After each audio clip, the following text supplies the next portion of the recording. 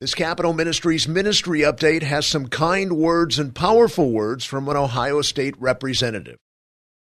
Representative Tim Ginter is from District 5 in the state of Ohio. Recently, he shared this about Capital Ministries, and I do quote, "The Capital Ministries Bible study helps to anchor us.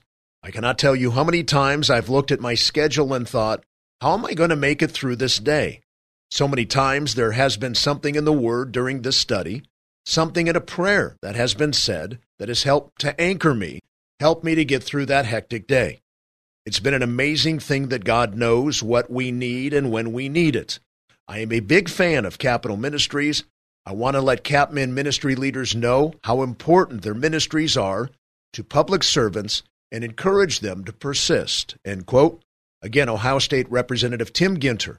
Representative Ginter attends the Bible study that Brian Hansen and Brian Solomon lead weekly to Ohio legislators. If you wish to support their ministries, go to capmin.org and look for Pastor Hansen and Pastor Solomon.